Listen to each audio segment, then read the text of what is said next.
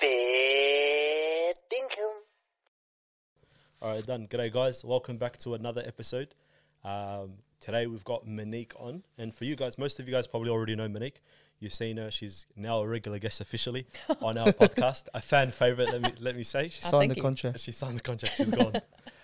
But for you guys that don't know, Monique is a psychologist with 20 years of experience, mainly specializing in mental health, trauma, family and marital counseling, and many more. And in today's episode, we'll be speaking about sexual harassment, abuse in the community, and also like how it's being pushed aside. Just a trigger warning, guys, some things that I said in the podcast might be a bit graphic for your liking, so just be prepared for that. We're naive to most of this, hence why we've got Monique on this episode to help us understand.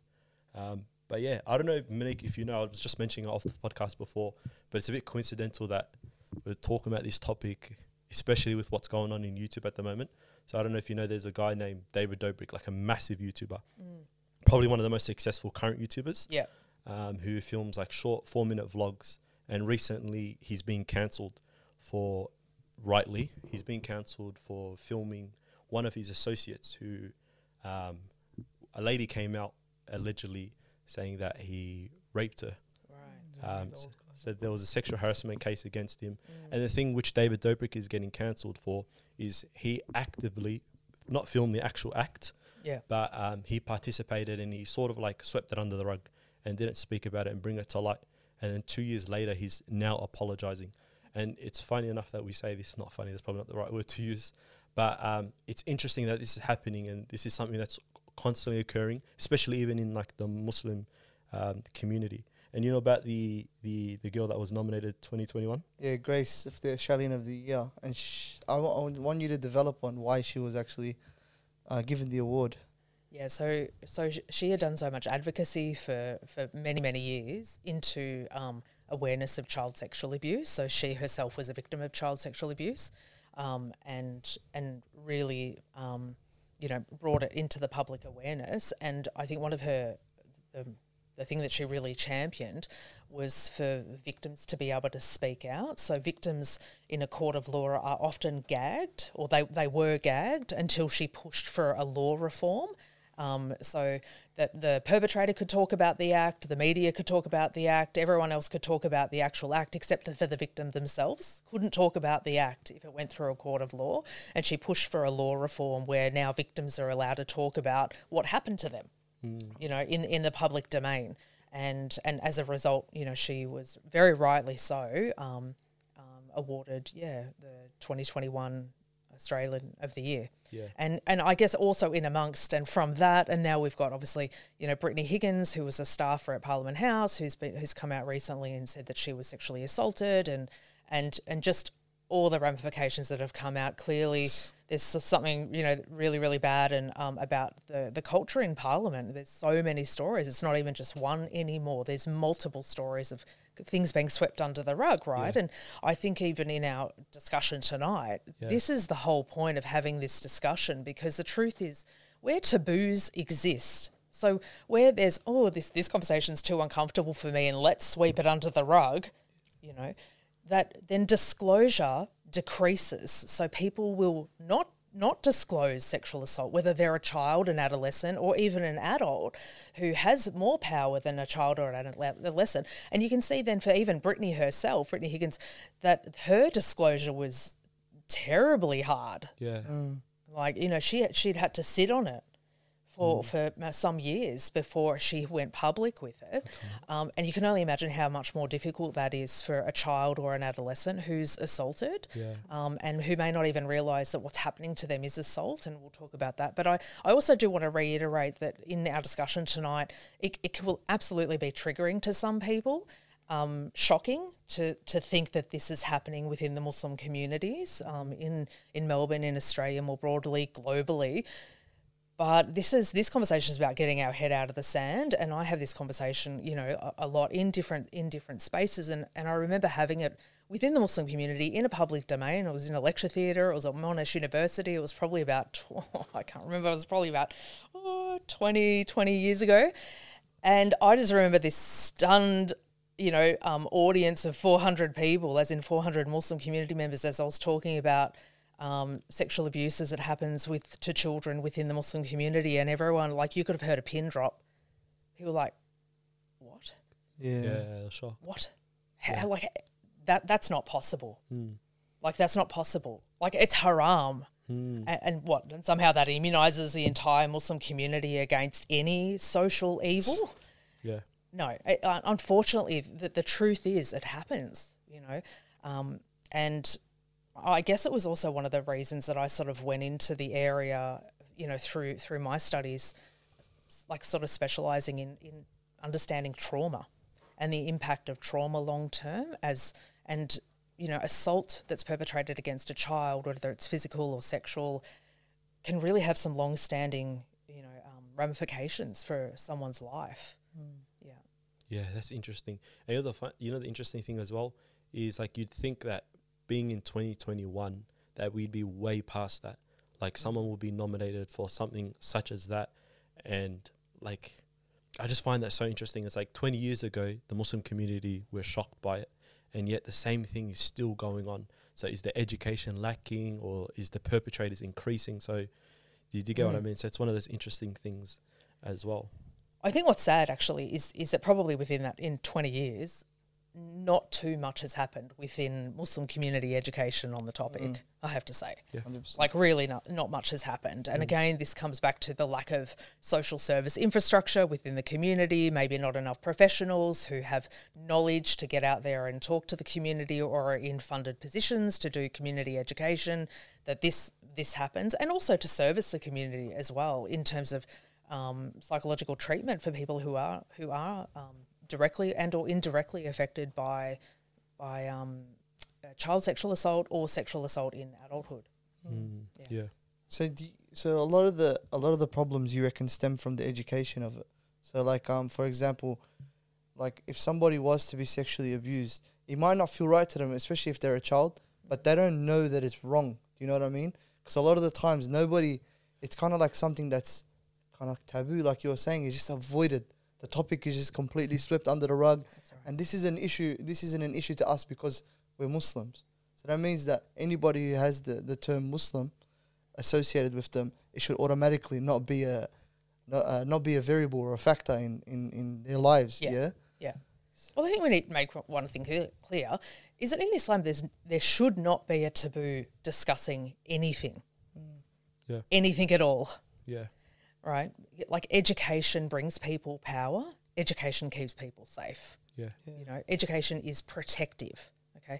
So we do have to be talking about it but then you got to go, okay, but there are cultural influences that then make people go, shh, it doesn't happen here. Let's pretend it doesn't happen, to us. Yeah. And I think a question you pose is around, if we start from childhood, children don't know necessarily what abuse is. See, that's what I was going to ask. I was going to say, in terms of, like, even the child, or not even the child, let's just say the victim, yeah? When does the victim sort of find out, like, I've been abused, something's not right? Yeah, do you get what I mean? Yeah. Look, the reality is many children are abused, including sexually abused, from when they're quite young. We're talking 5, 7, 8, 9, 10, and I know that that's graphic, but the younger the child, the less likely they are to disclose. So what keeps a child quiet? One, they don't know what it actually is, right? So it might feel threatening, it might feel uncomfortable. Clearly their boundaries are being transgressed, not that they can articulate that, but this doesn't feel good. Why is this happening? I don't understand. I'm confused. And they'll stay quiet, often for many years. Yeah. It's not unusual that in clinic I've had people come and disclose their abuse to me in their 20s, even in their mid-30s, and there's not another soul on the earth that knows other than them and me, because they've kept it quiet because they didn't want to hurt their parents, upset their parents, make their parents angry, as in when they were a child, even as an adult. They didn't want to... even admit it to themselves? Yeah, I think admit it to themselves. I think that burying bad things that happen to you, I think, is a very wide practice of that occurs regardless of who it is, Muslim or not Muslim, for children who experienced really such a gross transgression of their personal boundaries. Yeah. So they can't identify it. So that's one of the things I wanted to do today. So, like, what is it? You know, so if we start from like sexual abuse, is when you're forced or pressured, tricked even into doing sexual things when you don't want to. Right? It's still sexual abuse, even if it's by someone you know and love. Okay, and I think that this is a really gross fact, is that the absolute majority of people who are sexually abused are abused by someone they know, and they're abused by someone the parents know really well. And there's a reason to that, isn't there? Obvious reason. Yeah. So, well, it's about access. Yeah. Access to children, So we think that, you might think that it's more likely to happen, if a kid goes to the playground and they're not supervised and some stranger's going to come up to them. That's actually quite rare, okay? Oh, wow. It's really quite rare. You're way more likely to unfortunately experience abuse by someone that you know, compared to someone you don't know. Right. So if parents are educating, and this is the thing about our education of children, there is a type of education, it's called protective behaviours education. It's more recent, probably over in the last decade or two. Protective behaviours education is actually giving kids certain information beyond just what is your aura, like what is that, what is that part of your body where there's modest and no one should see it and no one should touch it. So, and that forms part of protective behaviours education, but also being a little bit more explicit than that, for parents doing that is actually quite protective, because it enables kids to be able to say to someone who might be an adult that they know, uncle, as an example, I don't like it when you do that, or move away, or it amplifies their awareness that, well, I feel that this is wrong and I've been told that it's wrong. Yeah. Okay. But where everything is hush-hush and there's no information, it becomes even more harder for kids to come up with this. Yeah. And most kids think they're going to get into trouble. It's the number one sort of reason they think they're going to get into trouble. Or also, perpetrators threaten children. They threaten children that they're going to harm their parent. They threaten, adolescents that, oh my God, what are people going to think of you if they know you're doing this? Yeah. They sort of target the idea of a reputation, which children don't get, but teenagers do. Yeah. Or just even, your parents won't love you anymore if, like there's a whole lot of really horrible manipulative things that get said so that disclosure doesn't come up, so nothing gets said. Yeah. And it's highly effective. Okay. But often, there's also what's called a grooming process. So if any of the three of us were, if someone came up and they touched us inappropriately on the street, all of us would react quite strongly. Like our bodies would react, our hands would go up, and we would be, maybe yelling at the person, get away from me, and we would get a really strong visceral reaction. Why? Because they entered our boundary line, and the three of us are aware of going, that was inappropriate, and but more than that, this is illegal, this is a crime, this is not okay. Like you've got a flood of thoughts going through your head that also help you, to really defend yourself in that moment. But grooming, which often happens, to children, believe it or not, starts with parents. Wow. So in situations where the perpetrator is someone that is known to the family, a family, literally a relative, a parent, a step parent, and I'm not just making these up. Like these are all cases that I've had. They've been parents, they've been step parents, they've been uncles, they've been older cousins, they've been brothers, they've also been female cousins as well, so even there's not always a gendered thing, but... Yeah. So even with perpetrators and victims, there's no gender to it, correct? Like in terms Absolutely. of the perpetrator can be both female and male, and the victim can be both male and female. Absolutely. Yeah, that's right. So often, when someone is known, the grooming starts with the parent, okay? Not just the child. The parent, and that can look like a perpetrator doing favours for a parent. You know, I'll look after your kids, or oh, let me go and get your shopping for you. Actually, oh, here's some money. You know, it seems like you can't afford to pay that bill. You know, like the perpetrator will do favors for the parent to make the parent feel like that they owe that person something. Okay, a debt of gratitude. Okay, and so when they do all these favors for the parent and they appear like a really trustworthy person and mashallah, they're such a good brother, such a good uncle, such a good person, you know, and their status elevates in the mind of the parent that person's a safe person for their children to be around. You know, like, you can go to uncle and auntie's house. Yeah, you can play with the cousins, no problem. You know, yeah, sure, you can sleep over. That's fine, no worries. We'll take care of you. Yeah, well, they're going to be, that's a safe household, right? Can you see how hard that is then for the parent to make decisions about who is a safe adult? And I'm hoping not to alarm everyone and to, you know, I don't want to put a ban on sleepovers, for God's sake. But I want parents to be aware, you know, just to have your blinkers off. Not every adult is a safe person. Yeah. Not every adult. And, you know, some parents might get a little bit of an intuition, you know, that something's not right in terms of someone being a little bit too helpful or a little bit too touchy-feely, you know, with the kids, or, you know, and this is where your brain can play tricks on you, because part of you as the adult doesn't want to think anything bad of, you know, your relatives or of, you know, a teacher at school, or, you know, of a coach, or of a older cousin or an older brother or something. Of course, no one wants to think ill.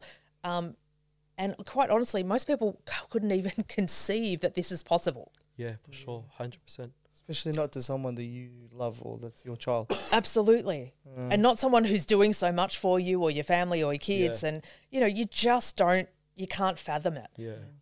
But in that, it makes it easy for you to drop your guard. And I guess that's the perpetrator's whole goal, to manipulate, I guess, the person in charge, the mother or the father, cloud their thought, psychologically manipulate them to the point where they can gain that trust. And access. And then access. Like you were saying before the podcast, the whole thing about trying to disarm their defense, do you know what I mean? And their natural intuition. Absolutely. That's crazy. So, you know, your question before is, when do kids realise, you know, well, sometimes not until they hit, you know, their sort of very late childhood, you know, or early adolescence, when they're more likely to be exposed to conversations or pick up on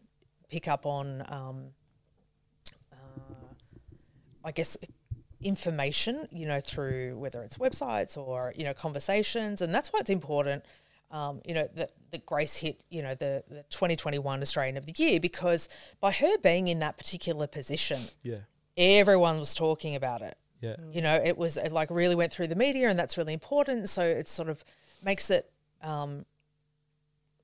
much more of a, this is a possibility. Yeah. Not this would never happen. Yeah. So that's why it was important for someone like her to win an award like that. I've got another follow-up question on that. Are there cases where, and I know this might be a bit sensitive, but clients come up or people speak to you, or there's just people out there who don't know that they've been abused, but by the way their mannerisms or the way they speak and talk have been, like, you've sort of like tell them, hey, you might have been abused, when they don't even know themselves? You get what I'm getting at? Like symptoms? Probably not so much. Like, maybe and maybe not, right? So it's not something that I can just, you know, look at 100 people and then pick. Like, no. But I think sometimes clients will, you have to understand, it's incredibly difficult for clients to articulate that they've been abused. Yeah. I don't think in this day and age, when we're talking about adult clients come in the knowledge that they have been abused. Gotcha. Yeah. It doesn't mean they're going to tell you. Yeah. Because even as a therapist, they've got to trust you first, because one of the big things with someone who has been grossly transgressed is trust issues, is not wanting to trust anyone, you know. And that doesn't mean that those people are not partnered. You know, these are people who've possibly got married already, and it doesn't mean that they're not happy in their marriages, you know. So, you know, life moves on. But trust issues remain with people, so they're quite cautious in disclosing even to a therapist. And a good therapist will never push that issue. You create a space for a client where they can feel really safe and to tell you this thing in their own time, to find their voice in this issue is really important. Yeah, that's crazy. Yeah. Is there like because I know we were talking about like the process of it and how basically a lot of the times it starts with the mother or the father and then it goes from there. Is there a time where a person will go direct to the child? Basically, they'll kind of like surpass the family members. Obviously, I think it'd be more likely in adolescence because there'll be less parent supervision and stuff.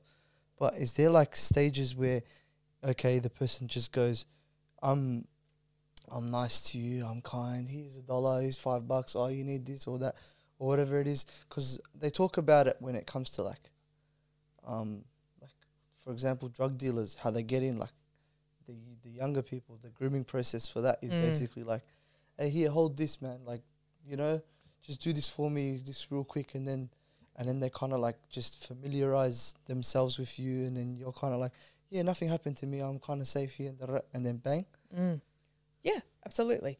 So, I think this is around contexts where children are, you know, so whether it's in, you know, sporting clubs or, you know, the Scouts or, you know, religious organisations where there's gatherings of children, so where a perpetrator has more direct access or responsibility for groups of children. You know, so the parents might just sign their kid up for something and then send their kid off and believe that they're going to be safe. And mostly they are. And every now and again, they're not because there's a perpetrator in the organisation. Yeah. There's some weird culture around, I think, football teams where basically, I think it was soccer, yeah, we heard it from certain soccer teams. Basically, they go, you have to shower naked with the team. Yeah. You have to, like, everything off, and everyone has to shower together as some sort of bonding activity. How, like, in all honesty, like, is that or is that not a bit weird? Like, in regards to, like, what ages are we talking about? Like grown people, grown men. Yeah, but they normalize that Like, from a yeah, young age as and well. They make them pay fines, whether, like, if they don't, like, comply, which is weird to me. Yeah. And we were talking about the Richmond players, the ones that got caught last year, groping Mabior Chol and stuff like that. Yeah. And then I wanted to talk to you basically about like the myths to do with sexual abuse. Because a lot of the times you just go, oh yeah, no, it's the boys. Oh, we're just at school or high school, whatever it is, and someone sack taps the other person, and or if not, somebody's groping somebody, and or they, you know, the weird stuff. To be honest with you. Went to all boys school, so I saw it all. But so I wanted to. Isn't it interesting because I think in those sorts of type of situations, you're going to get people who will just brush it off and go, "Oh, this is just bonding. Like, oh, we're just having a bit of fun," and really not think anything more of it.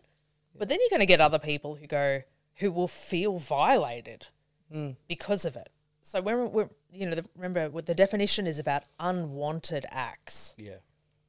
So one person might go, whatever, don't care. It's just part of the game, part of whatever. And so their rules are different about what's appropriate for them or not. Okay. And then you get another person, guy, girl, young person, adult, etc., that go totally unacceptable. I feel grossly violated by this type of behaviour, or by an innuendo, or by one remark, or by one inappropriate touch, and feel grossly violated by it. Yeah. And it really start to play on their mind to go, I didn't want that to happen.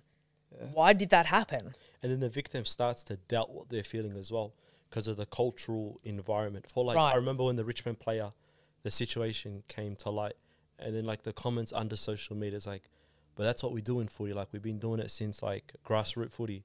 You go in and it's like, why do people even have an opinion on this? It's like, it's not your place to say. If he felt violated, then he was violated. Simple as that. Yeah. Do you go in? So it's like that suppression of someone else's feeling. Yeah, but he absolutely. Didn't bring it up. It was actually the media and the news that saw it, and they're like, News, wow, like, how is he allowing this in the club? And then the club had to like, oh no, damn, we got things in measured and whatever. And basically the next guy, like he himself goes like, I think he's accustomed to it now. Yeah. Like, I'm not here to question this guy because he's a grown man. He can make his own decisions and stuff. But I was gonna ask about like, even if somebody enjoys it or somebody like not enjoys it, let's just say somebody's okay with it. Yeah. You know what I mean? Like for example, 14-year-old kid, and he gets groped and whatever, and he goes, oh yeah, like whatever, man. It's just the boys. Yeah. Like even though they've got no issue with it, like I've heard stuff like this weird thing, but this guy like goes, but you know Milo Yiannopoulos? Yeah. That guy, he goes, when I was 14, I was touched by an older man. He goes, but I enjoyed it. And it helped me with my, I don't know, my discovery or whatever that stuff is. Yeah. Like, regardless of the matter, like, you can't justify a situation like that. Especially when somebody who's, like, of an older, like at least has some sort of wits about him when it comes to, like, maturity. Yeah. And, like... And sometimes it's someone's very coping strategy to minimise what happened to them so they can survive it. Yeah. So whether that's Milo's strategy was to go, I'm not going to define this as abuse because what would happen if I did? Yeah. If I don't define it as abuse, if I then go, oh, but I liked it or something like that, then in his mind that helps him to cope with it. But it doesn't make it okay. And this is the thing I think that we're discussing, and you can see this in Parliament at the moment and in broader society and the Me Too movement. There are cultural rules that have shifted. Those goalposts have shifted about what was maybe in the realm of appropriate based on the time, or no one was talking about it, or it wasn't being challenged, and I'm sure it's always been challenged. But there's some significant shifting of the cultural goalposts around sexual assault, what's considered sexual assault, particularly in adulthood. I don't think anyone disagrees, with it occurring in childhood, of it being criminal, et cetera, but right now there's lots of discussions around what constitutes sexual harassment in the workplace, or even within schools, etc. What you can say, what you can't say, what's defined as sexist, what's not. Like, there's lots of discussions, and that's all very important. So people can go, yeah, you're right, because really it's not a bad direction that we're heading in if the direction is around respectful relationships. Yeah, 100%. What's wrong with it? And keeping people safe. Yeah. So keeping people's bodies safe, keeping people's minds safe, and you're protecting them both mental and physical well-being. Because a lot of the times when it comes to especially child sexual abuse, like the effects, they don't happen straight away. It kind of like, especially when they're children, they don't realize the magnitude of the situation until they're older, Yeah. And a lot of the times, that's why they say that, like, for example, they have like an age limit on when people can date. You know what I mean? Like there's like, you have to be above 18 to be, like if you're above 18 yourself, you can only date people who are above 18 because there's certain developmental things that occur underneath that age where you're kind of in a position of predatory behavior because you know exactly what's going on and the person is still discovering, Yeah, that's right. Yeah. So, yeah, I don't know. It's just weird to me that it's just so open nowadays. Yeah. It's just, especially within the Muslim community, like it's something that we don't hear about, It's weird to me that it's not as openly spoken about because when it comes to things like this, everyone who has a child or everyone who has family members, sisters and brothers, and who's protective of them will need to know exactly what to do in this situation, And like, I remember my mum always telling me, whenever somebody comes near you, anybody, and I remember this when I was 3, my mum used to tell me, no, say no, move away, run away, come to me, talk to your dad, talk to your mum, talk to anyone. I don't care what happens, you just don't let anyone touch you, especially here. And then mum just goes, no. And now we're just like, I feel like it's just like a reiteration of my mum. She listens to this, she's going to tell me, I told you so. Yeah. You know what I mean? Your mum was doing protective behaviours education with you. Really, going to be really clear with you. Yeah. And I think lots of parents are doing that exact same thing. Yeah. They're being really clear because that arms the child in the knowledge. And also I think what your mum said, is around, if someone does something to you that you don't like, you come and tell me and you're not in trouble. Oh, my mum loved that. That's a big one. You're not in trouble. You're not in trouble, okay? So kids will do lots of little things and they're like, oh, I'm going to be in trouble, but the thing is that what perpetrators do is perpetrators will plant the idea that the kid has done something wrong. Mm-hmm. So not only does it feel wrong to their body, okay, but it also then they'll be told, that they're doing something wrong, but they'll be threatened to keep quiet. Okay? So you plant a few ideas and that keeps kids very quiet. Yeah. Okay?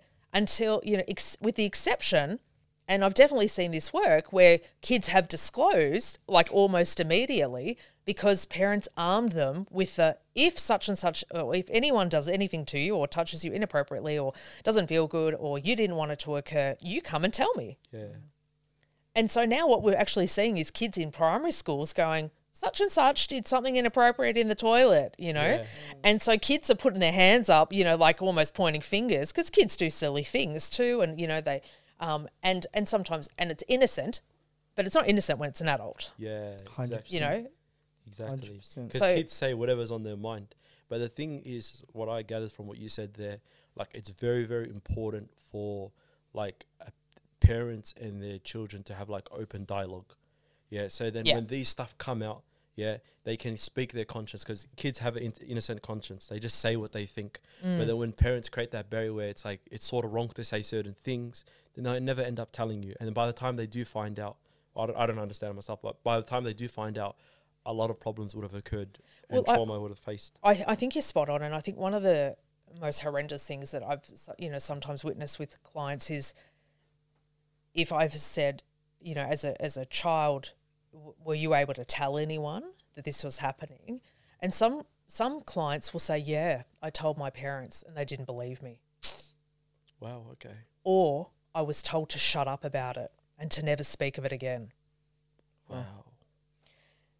So you can only imagine what those two responses would do to a child. What it gives that child that thing, I did something wrong. So the act of child sexual abuse is incredibly shameful for the perpetrator, not to the child, okay?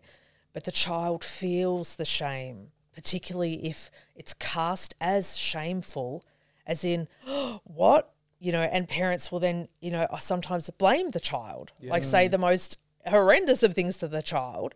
And then the child's like, I regret saying anything now. Yeah. And I just want to make this go away because I don't want to lose the love of my parents. I don't want to lose their approval. I don't want to be seen as, shameful.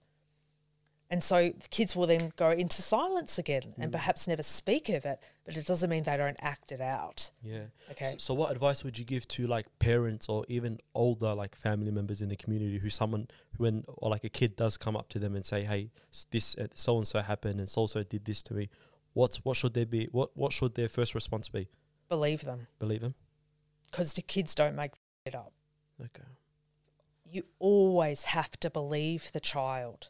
Under all circumstances, you believe the child. You support the child. You don't make shameful statements of the child. You reiterate that they're not in trouble. Even you thank them for telling you that information, because if they have told you that information, you're a trusted adult in their life and they need that actually to support and to be healed. So they need to know that you're going to be a safe adult. I think the problem is when parents say, I don't believe you, or no, this didn't happen, or you're imagining things, or be quiet, is now that person who is most likely a parent is now also not a trusted person.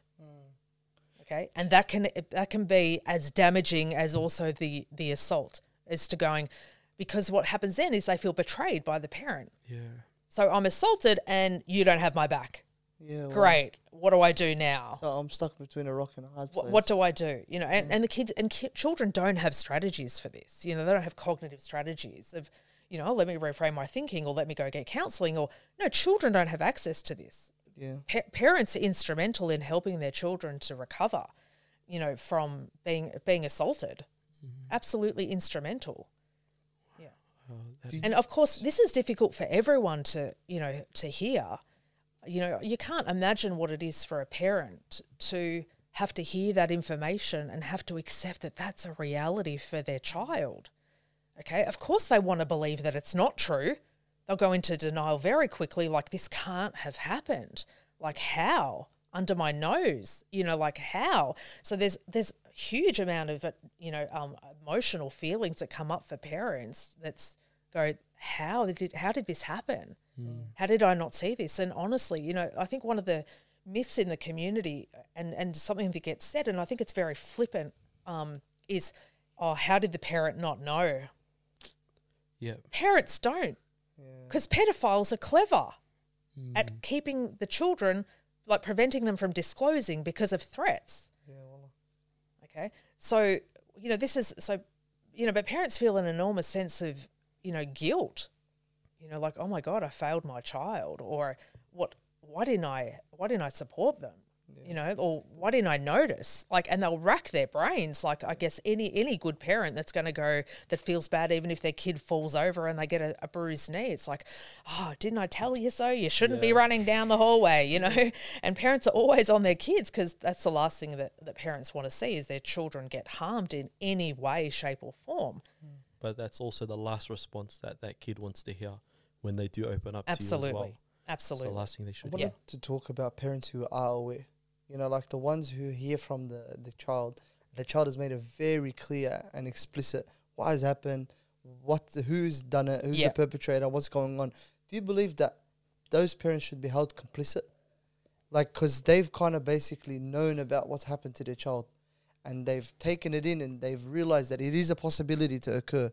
Obviously, the defense mechanism pops up where they're like, oh, yeah, I don't want that to happen to my child, and I don't want him to go through that, and I'm going through this, and I feel bad as a parent, like I failed this kid, but like I get that, but like there should be like, put the kid above you, like shouldn't it be like an added measure where just to make sure that the parents go, okay, I don't care that it's like, for example, if the mum, I don't care that it's my brother that touched my child, I don't care about that, like you did that, you deserve to be punished for what you've done.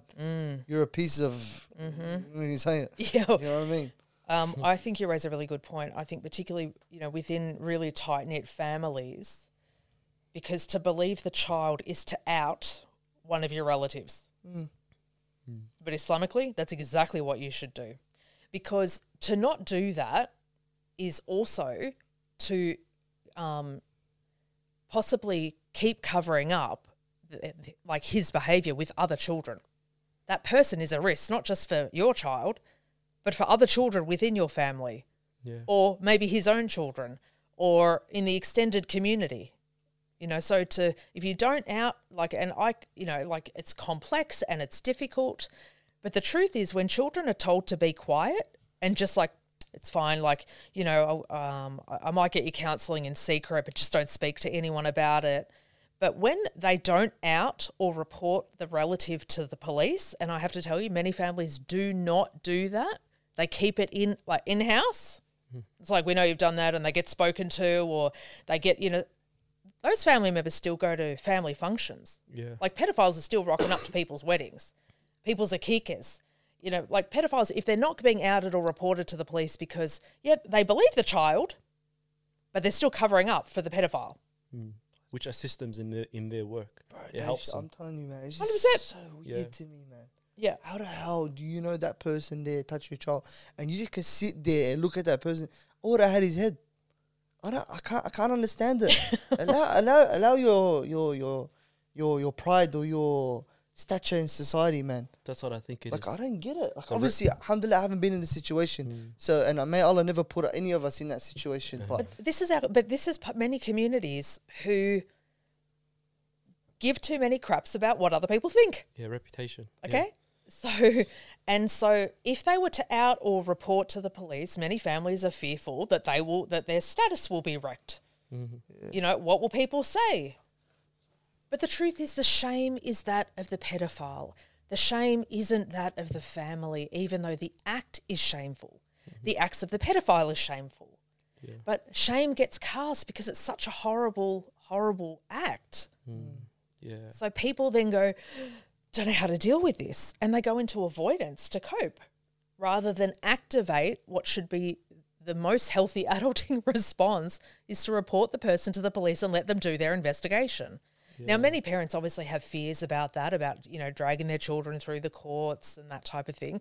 And that's totally understandable. Some kids themselves may not want that, or some teenagers may not want that. And that's why many children only sort of come up as adults and then go, no, I want to persecute that person. Yeah. I want to prosecute that person. I want to, they need to pay for what they did to me as a kid. But I think, again, remember, this is a decision for parents. If it comes to the light of the knowledge of parents and or families and extended families, I want you to think about, what do you think it's like for a child or an adolescent to be at the same wedding as a perpetrator of sexual abuse? I couldn't imagine it. What do you think that does to the child, that they actually rock up to your house for iftar because the family's too embarrassed to exclude them from iftars to save face? Yeah. Like this is what is happening. It's like, let's not say anything, but let's expect that child to have to be re-traumatized, having to see, hear or smell the perpetrator. Yeah, it's crazy. Because parents won't report to the police. Okay? And it's tough. I'm not saying it's not tough, but you know what? This is where it's important for parents to understand there's support out there. There are multiple organisations that support families to have to go through this. As soon as a report gets made to the police, they become victims of crime. You can access individual counselling. You can find counsellors, that speak your language or that understand your religious, background, or you can go to, really big reputable organisations like Gatehouse, which is associated with the Royal Children's Hospital, particularly for child sexual assault. Or if you're an adult and have experienced sexual assault, you can go to the Centre Against Sexual Assault. There's multiple locations around, or there's so many counsellors and psychologists that are trained to deal with sexual assault. So people who understand all of these dynamics that I'm talking about, so that they can support, the child, the adolescent, or the parents even, who are just, reeling in the trauma of disclosure. Yeah. I got a question. So is that why, the perpetrators tend to be repeat offenders, like the pedophiles? Because no one has ousted them and said that person did such and such? Or is it because often they, there might be cases where they hold high positions in the community, and all that kind of stuff? Yeah. Do you get what I mean? Yeah. This is why it is really important. I think parents are concerned about the legal process, and they should certainly investigate it. So understand, do some research, have a conversation with, a police officer who works within a sexual assault unit, specifically working with children, and there's specialised units. Kids are really, cared for in the system.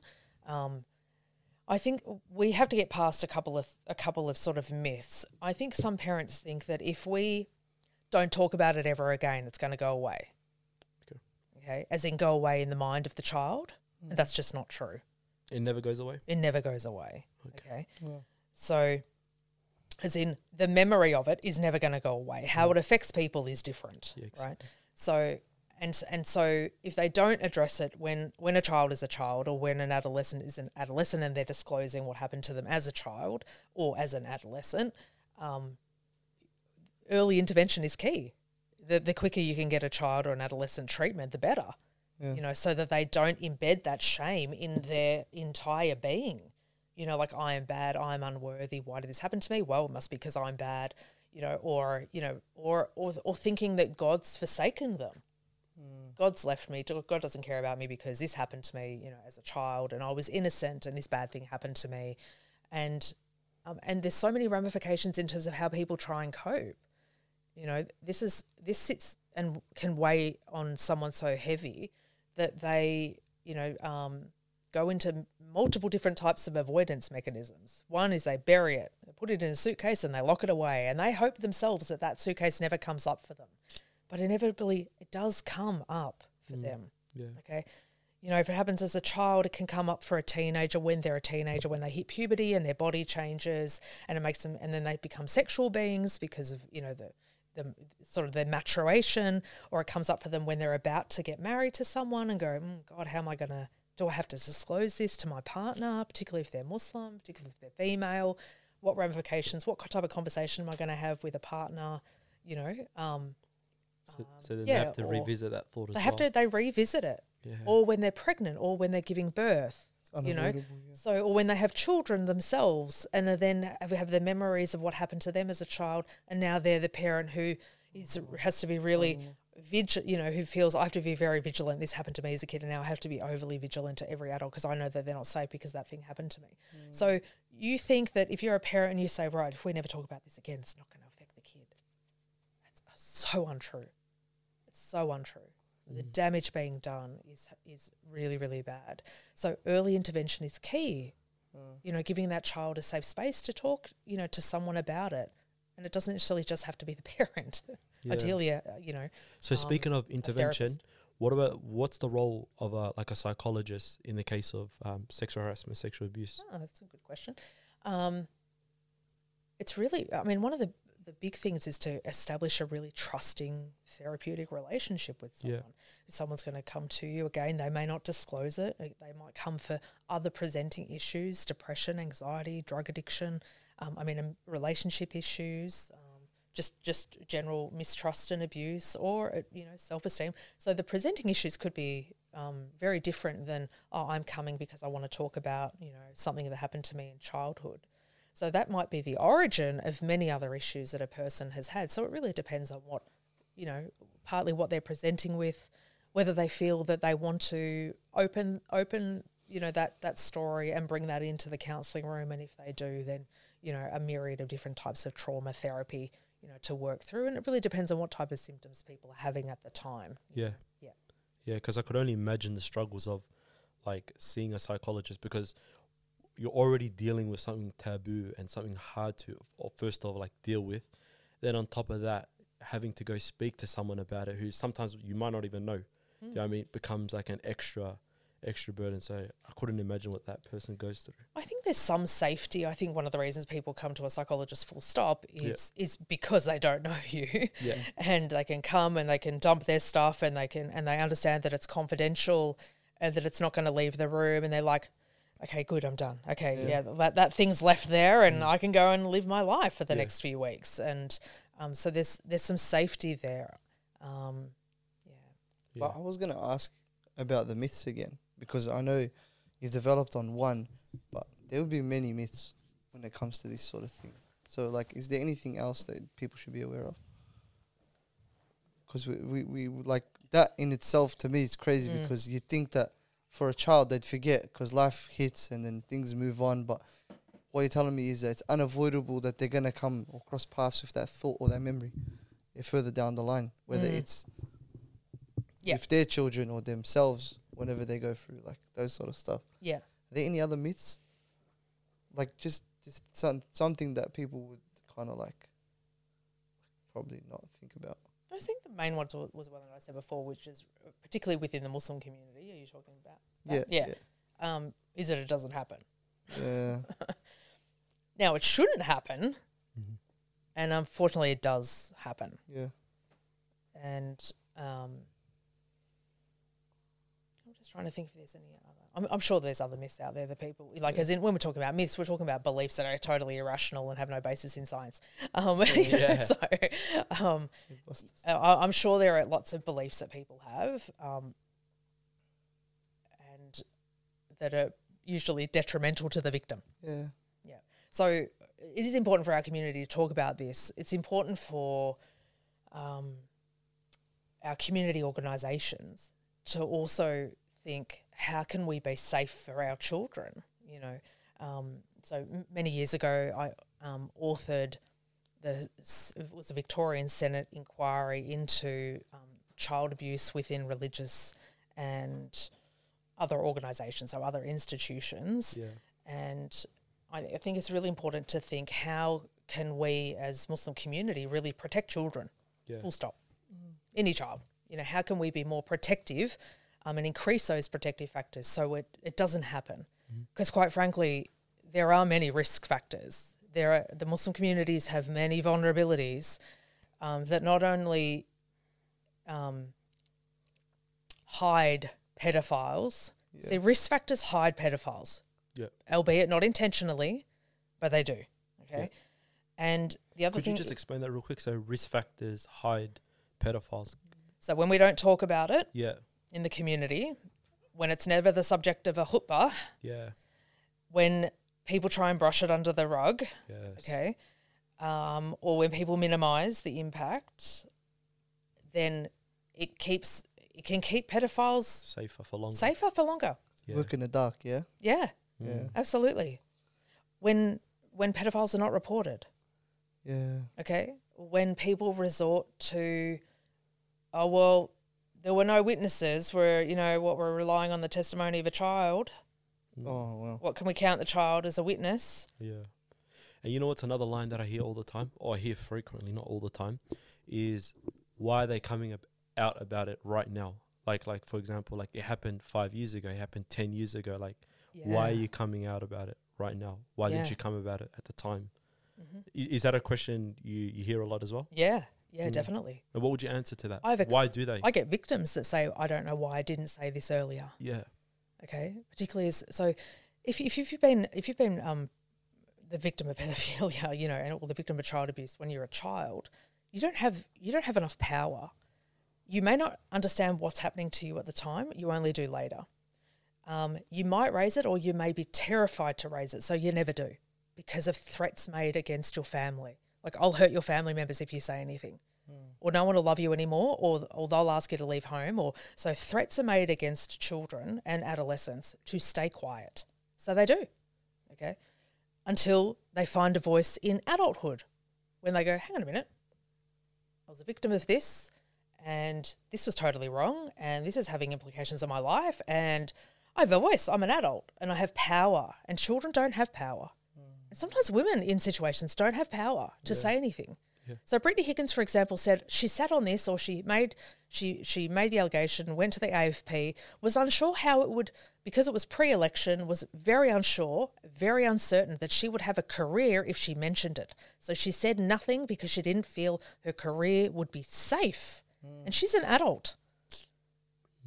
So when you perceive you are not safe in a situation, you are unlikely to say anything. So you delay until you're safe.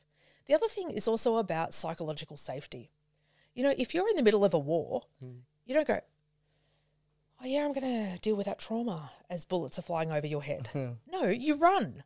You get away. So physical health is your priority. So your physical safety, survival is priority first, which means just get out of the situation. Okay? Get out of the situation. Yeah. Get safe. Get away from the perpetrator or perpetrators. Yeah. Okay? So the delay can be, am I safe? Am I safe? Am I safe? I'm not sure. My body's sending me messages that I'm not safe. Yeah. So when someone feels that they are physically safe, they are much more then either the trauma can come forward and go, okay, you remember that thing that happened to us when we weren't, safe? Yeah. Now you can have a look at me. Yeah. Remember that trauma that happened a while ago? Here you go. Yeah. Now have a look at it. Okay? And that's really a normal response of how the human body deals with trauma anyway. It's not usually when people are under fire that people are going, I need to talk about this with someone like right now. No, your body gets safe first and then you talk about what's going on or what happened and there's a space there for recovery. Yeah. It's like the fight and flight response. Like biologically, your first thing is to get to a place of safety. Absolutely. But then the problem is when you do get to a place of safety, then everything comes and it comes in waves and fast and it impacts you. And what if the impact of the trauma is that your body actually never feels psychologically or physically safe? Yeah. What if it's throwing you flashbacks? What if you're re-experiencing it with panic attacks? What if you're re-experiencing it with, constant anxiety symptoms? Yeah. And then what if your body then puts you in a depression because the world is just too overwhelming? Yeah, that's interesting. I really appreciate the analogy that you gave with the bullets. It might seem like a bit how you on some people, but I was one of the people that never understood why do people come out about it later on, because it's obvious personally because I haven't dealt with it. But then like when you take it out of the context of the person, biologically just the body hasn't even reacted to it yet. Right. And then they react to it down time. So I appreciate that. That's right. I think a lot of the time, I wanted to bring this back to the Muslim community. A lot of the times, people think that because I fear Allah, everyone who's also Muslim has this innate taqwa and that fear of God. So when it comes to a transgression like this, for example, which is it's unfathomable, honestly. Like somebody walking up to an innocent child and doing something like this, or a person who's helpless and doing something like this. Like, it just seems so immoral. And so, but people have to understand that there are some, maybe, I don't want to, you know what, sickos. Let's just say sickos, yeah? I'm trying to be too politically correct, but there's no other way to describe this type of people, yeah? Like, there's some sickos out there that they don't work in the realm of God no more, you know? They don't believe in any consequences to their actions, so long as the realm of this world, of the physical, doesn't provide a consequence, you know? Yeah. And a lot of the times parents will say, for example, they'll go to a Islamic school or whatever it is, and this child has been transgressed against, and they're like, but look at the label, you know? The label is basically, oh, well, the kids at an Islamic school where 999% of the time, out of 1,000% of the time, which doesn't make sense, but 99.99% of the time, nothing's happened. But why is it that my child is coming to do this, or this particular child? So maybe you're making things up, you know?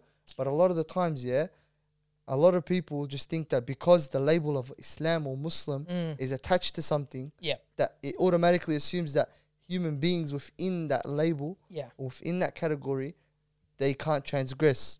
That's right. Is there a way to just like remove that, you know, from the Muslim community? We are. I think our conversation tonight is going to really remove that. It's a good start. It's a good start.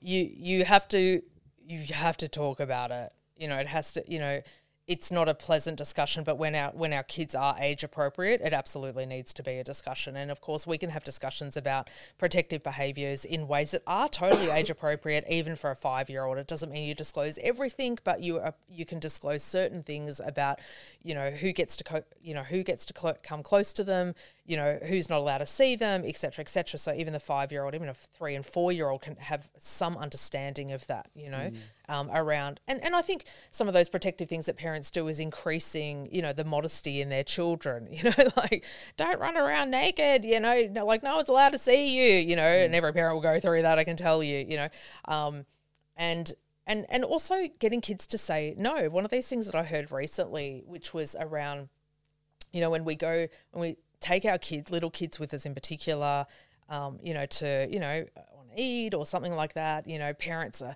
you know, sternly going, shake uncle's hand, or, you know, and there's various different cultural practices, you know, 1 kiss, 2 kiss, 3 kisses, you know, and the kids are going, I don't want to, I don't want to shake, I don't want to kiss, like, no, don't hug me. And kids are resisting because they don't know the person well enough. Yeah. And there's these cultural practices which is like, no, shake the person's hand, or, you know, kiss your auntie, or something like that. And what we're sort of doing there is, the thought is, you're sort of interrupting a child's natural aversion, and you're actually in some small way disabling their no. Wow. Like their no about what they do with their body. Yeah. Right? So, and it's sort of, and you got to think, the ramification there is okay, so what if someone's asking them to do something that their natural inclination is no, but now they feel like they're going to get in trouble if they don't? Yeah. You've confused the kid now. Yeah. So helping children to understand, you've got a boundary around you. It's this invisible shield. Yeah. And you get to say yes and no. And of course, parents have to help their kids use those words appropriately. Yes for certain things that are healthy, you know, no for certain things that are not healthy, or really unhelpful, or dangerous even, right? And to help our kids to use those words that keep themselves safe in their own situations. Yeah. You know? I think the dilemma for parents is, some parents feel that if they teach their kids to say no, they're going to say no to their parents. Yeah. Right? But the truth is, within a good relationship, they might say no, but it'll be appropriate. Yeah, 100%. Okay? So, you know, it's not no for everyone else but yes for everyone on the inner circle of the family. Unfortunately, that keeps pedophiles safe. Mm-hmm. Yeah. 100%. I wanted to talk about... Yeah, I wanted to swing back to the Senate hearing. Yeah. Yes, the Senate inquiry, because we sort of like delved off from that. Yeah. So do you want to continue? Yeah. I think one of the things that came up, you know, which often, unfortunately, I think, for example, the Catholic communities are stereotyped against, is priests who have either been pedophiles or have colluded with and kept secret the actions of other priests, right? And rightly so for those that were perpetrators. You know, we're really, you know, hammered in the media, and I think that we also need to have a look. We have a slightly different system within our with Muslims and with imams in particular, and I'll just use the word clergy, right? So just to relate to people who are imams or people who are priests, clergy, you know, with religion. So I think one of the ideas in Catholicism and one of the things that was very largely challenged in the Senate inquiry was around confession. What if someone comes to you and discloses that they are harming a child or that they know a child was being harmed? According to the rules of confession, that would be locked down in a world of secrecy and confidentiality. Fortunately, imams are not locked down with any such rules around confidentiality. So if a disclosure comes to the light of an imam should be reporting that, right? And an imam not only should be reporting, you know, and helping that or telling that person to hand themselves into the police, in fact, should make a report to Department of Human Services or Department of Human and Health Services, Child Protection, and actually making a report. Yeah. Not keeping the confidentiality of a perpetrator. So we don't have the same rules, you know, with Muslim clergy compared to, you know, for example, Catholic clergy, although that's being challenged, I believe. Yeah. That was in 2013. Is that still the case now?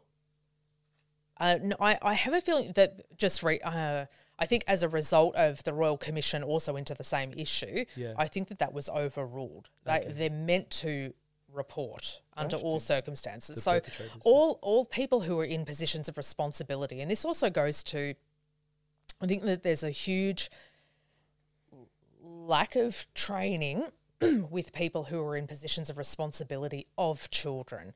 The exception here is teachers. So teachers within Islamic schools have ongoing training. They understand what their legal obligations are, which is to report it. So if a child discloses to a teacher, a school counsellor, a canteen officer, anyone within that sort of school premise has to mandatory report that to, you know, child protection, to protect the child. Okay. I think we've got to have the idea that within our organisation, some of the vulnerability points are things like youth organisations, sporting clubs, which is also looked at in the Senate inquiry, and language schools, like weekend language schools, even just mosque-run activities. Like weekend Quran lessons. Weekend Quran lessons, or just even, you know, Friday night classes for the youth and that type of thing, where adults are in charge of those. Those adults have to have, by law, a working with children check, and which is basically like a police check, right? So they have to have a little card that comes and be registered to, you know, that they're a safe adult to work with or to leave your children with. So it's important for parents to ask, you know, the leaders of their, you know, children's youth groups or Quran schools, does everyone here have working with, like, active and current working with children check, because they expire just like a driver's license, and then someone has to renew them, because that's the last thing that a Quran school wants to be doing is employing someone and they haven't done a check, but they might be a registered sex offender. This is one, so it's by law, they have to have it. If you work with children, you have to have it. Okay, so all psychologists do, teachers do, you know, but people, sports coaches do, they have to have it. Okay, it's one form of protection. 100%. But I think that there's lots of other vulnerability spots. One is around, like, understanding these disclosures might be made. You might get a really worried, you know, Muslim family who this has happened, and they go to where? The imam. Why? Because it's the most practiced help-seeking mechanism for Muslim community members, right? If they have a problem that's really big, you know, whether it's mental health, family violence, you know, often the imam is someone that many families do turn to. Not all, but many do, right? The problem is that unlike Christian clergy who are very well trained in pastoral care, counselling, and have huge infrastructure, so huge organisations, Brotherhood of St. Lawrence, you know, Catholic Family Welfare or Centre Care, Anglicare, you know, these are huge, basically church-based organisations or not-for-profits that are really well resourced to cope with so many problems that community members face, and the Muslim community has very, very little social service infrastructure, right? So, but also our imams are not highly trained in these areas. So sometimes when community members want the A to Z of every service, from the imam, that the imams may not know where to refer, to. Now, I think that there's been absolutely last 10 years ongoing efforts for, to upskill imams in areas of child protection matters, domestic violence, mental health. But it's sometimes not enough, or there's still not always infrastructure around the imam to make those necessary referrals, onto service providers who are experts in their field, who are qualified in areas to support the families or to put a host of services around those families. Yeah. But I think if bare minimum child protection or child first is a really good place to start. Child first is a little bit different. It's more like if you've got questions and, there's been some rumblings in the community, around, a particular story or family or someone's been abused. That's often a good place to start. I've heard this or this has happened. Where can we get some services? Yeah. Yeah, exactly. It's like the whole thing about, like, you want to seek the right person's help. Like, if you've got a fire in your house, you're not going to go to a doctor and say, what do I do? Right. You're going to go and call a firefighter to come help fight your fire. Yeah, so it's like one of those things. So you have seen change over the years, like in terms of I think upskilling imams and whatnot? There definitely has been, I think, a lot of investment in the area of upskilling some imams, but remember, it's voluntary.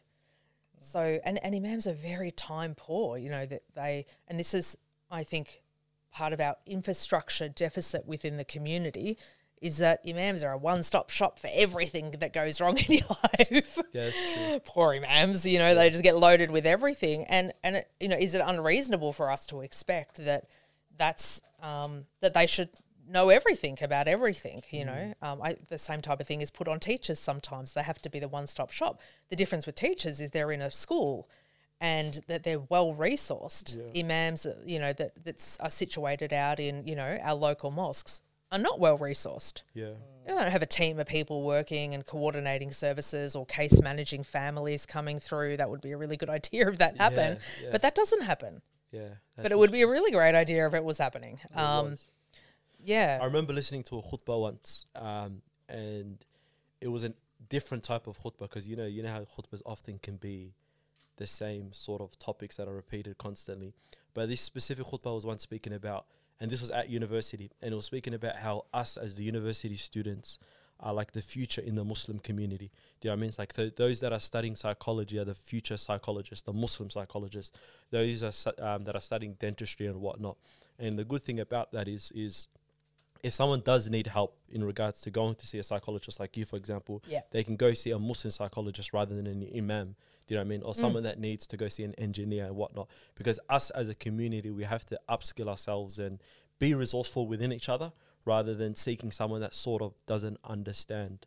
Yeah, I've kind of seen it. I've seen it with certain imams now, mashallah. Like Sheikh Ala, for example, from Heidelberg Mosque, he's a very big advocate on therapy, and I don't know why, subhanAllah, like whenever somebody, remember him talking to me about, like, he always encourages certain people when they're going through issues he can't relate to or he can't help somebody with, he'll always refer him, mashallah. He's honest, So I think there's starting to be a bit more like there's a little bit more openness to like allowing the experts to take care of certain issues.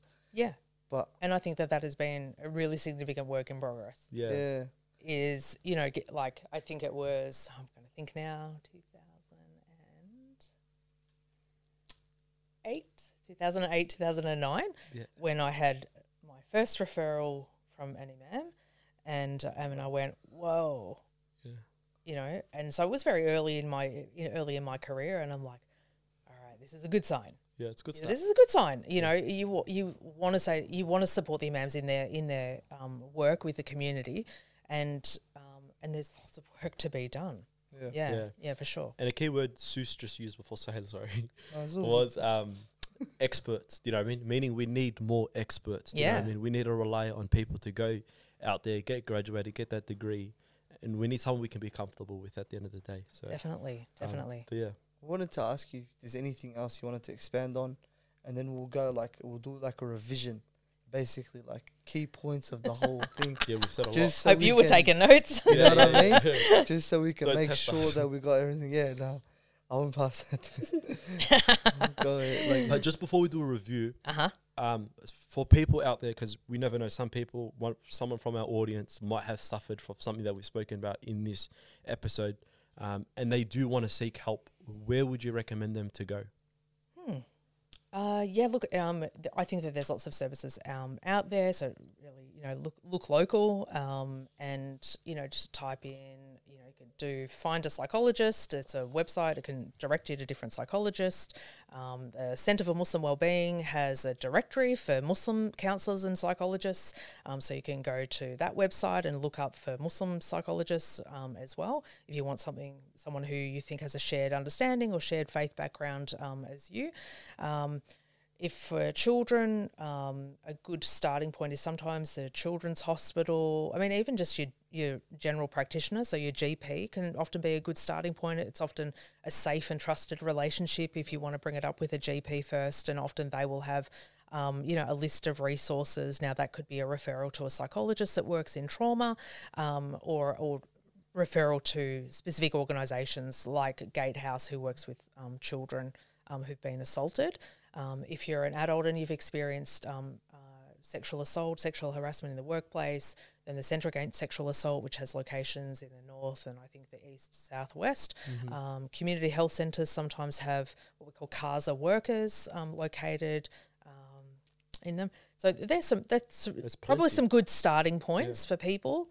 Or just type in psychologist that deals with sexual assault or child sexual abuse, so there's lots of different directories that are online that list what different counsellors and psychologists specialise in. So obviously find someone who specialises in it, because not all psychs do it.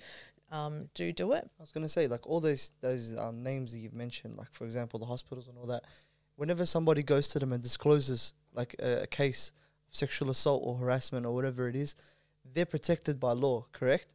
That what's being said is protected under so with the exception of a child. Yeah. So if a parent if a child had disclosed to a parent, anyone that parent discloses to is by law has to usually report. If the child is still at risk, I'm saying if the child is still at risk of the perpetrator being in that person's life, then they have to report to child protection. I think in terms of one of the things that can make parents feel scared is that occurring. But if the child is no longer exposed to or is being protected from that perpetrator within the family, a report may not be made. It'll be just more like a referral to a service. Yeah. Okay, yeah. So if the child is still at risk, like for example, the perpetrator is living in the house where the child lives, and that can sometimes occur, where it's a biological or step parent or it's a extended family member who still has access to the child, and that child is still at risk in some way, then child protection will get involved. And what I mean by get involved, it means support the family to refer that child and the family to support services. It doesn't mean take the child away from the family, okay? So that's not one of the issues that occurs in this particular space, unless the parents are failing to protect the child. Yeah, for sure. But of course, most parents do step up and protect the child when they know that this is happening. So, sorry, I wanted to reiterate the question just to make sure that I get across what I actually want to get across. So basically what I meant was, a lot of the times when people open up to somebody else, they fear that it transfers and it goes to other people, you know what I mean? Like basically, for example, I go to a psychologist and then I say something to them, and then that psychologist now basically knows something about me. So now they fear that now that psychologist knows something about me, word might spread about what happened to me or a trauma. Yeah. Basically, I'm saying, like, do people are protected under law? Yes. like if they've been disclosed the situation or whatever it is that's going on, Absolutely. like you're completely covered by law. If Yeah. you don't trust the person in general, you just have lack of trust issues and stuff like that. Absolutely. So thanks for raising that point. So yes, so when you come and see a psychologist, and if that's something that you want to disclose, 100% of what you say is under the basically a code of ethic, which is about confidentiality. So nothing leaves the four walls, basically, to anyone. Okay. Now the exception to that is you're still being harmed. Okay. So you, the client, is still being harmed, or someone's going to harm you. Okay. Or that you're going to harm yourself. So in the cases where someone is, self-harming or indeed is going to, maybe has intent to suicide or suicidal ideation, etc. Depends. Or you plan to harm someone else. So they're the only three exceptions to the rule of confidentiality. Everything else is within the walls of the counselling room. So families can feel really assured that if you do see a psychologist, mental counsellor that abides by these code of ethics, which they have to do by law, otherwise we're reportable, that it's a very safe, confidential service. And I think that that's a really good point, because I think if you're seeing the Muslim community, we're a pretty small community in some way, diverse, but and just have to have some reassurance that nothing about what's going on in your life or your family's life will leave the four walls of the counselling room. Yeah, that's the main thing. Yeah. Yeah. But like I was saying, was there any other points you wanted to raise about the topic? Like, or do you reckon we've pretty much covered? I reckon we're done. Yeah. I reckon for whoever's listening, well, that's a fair bit of information for tonight. But I just want to, tell anyone who's listening, if anything that we've said is, been really triggered you because you're just like, oh my God, firstly, I didn't know this was happening in the community. Just take stock. The sharing of this information tonight is really, really meaningful and purposeful to acknowledge all the people who have actually suffered for decades in silence and without any support, without any validation of what they went through. And so it is really important that we talk about this tonight, just to acknowledge all the victims, no matter who they are, and to try and create services or structures or conversations, that acknowledge the pain and that can be as helpful as possible in their repair and recovery. It's crazy. Yeah. And also on top of that as well, like one of the main purposes of this conversation is like to cure ignorance, because there's going to be people in the audience that didn't know about something. Like I didn't know about a lot what you said today, and I'm learning a lot. You know what I mean? And someone else out there is, when they might see something that shouldn't have happened, might deal with it or raise the question. So that's another major part of this, is to cure ignorance within ourselves first, and as well from the audience as well. So absolutely. And if you're that, you might be a friend and a parent discloses that something's happened to your child. You have to know, help them to realise that there's a lot of support services out there, and to really encourage early intervention, because that's going to help your child or young person to recover and to move way past, what has been quite a traumatic experience. Just let them lead a healthy life. Yeah. All right, we'll do our brief wrap up. So basically, I wanted to go through real quickly the grooming process. We'll do another. Remember, we're talking about it. We'll do another podcast specifically for grooming, because there's many types of grooming, and this sort of stuff is something we need to raise awareness for as well.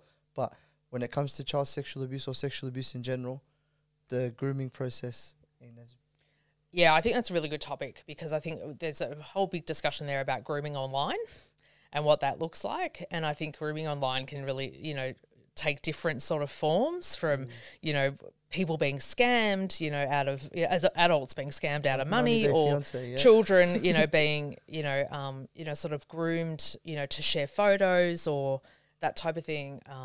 So grooming is, and even grooming to join organisations overseas that are illegal in Australia.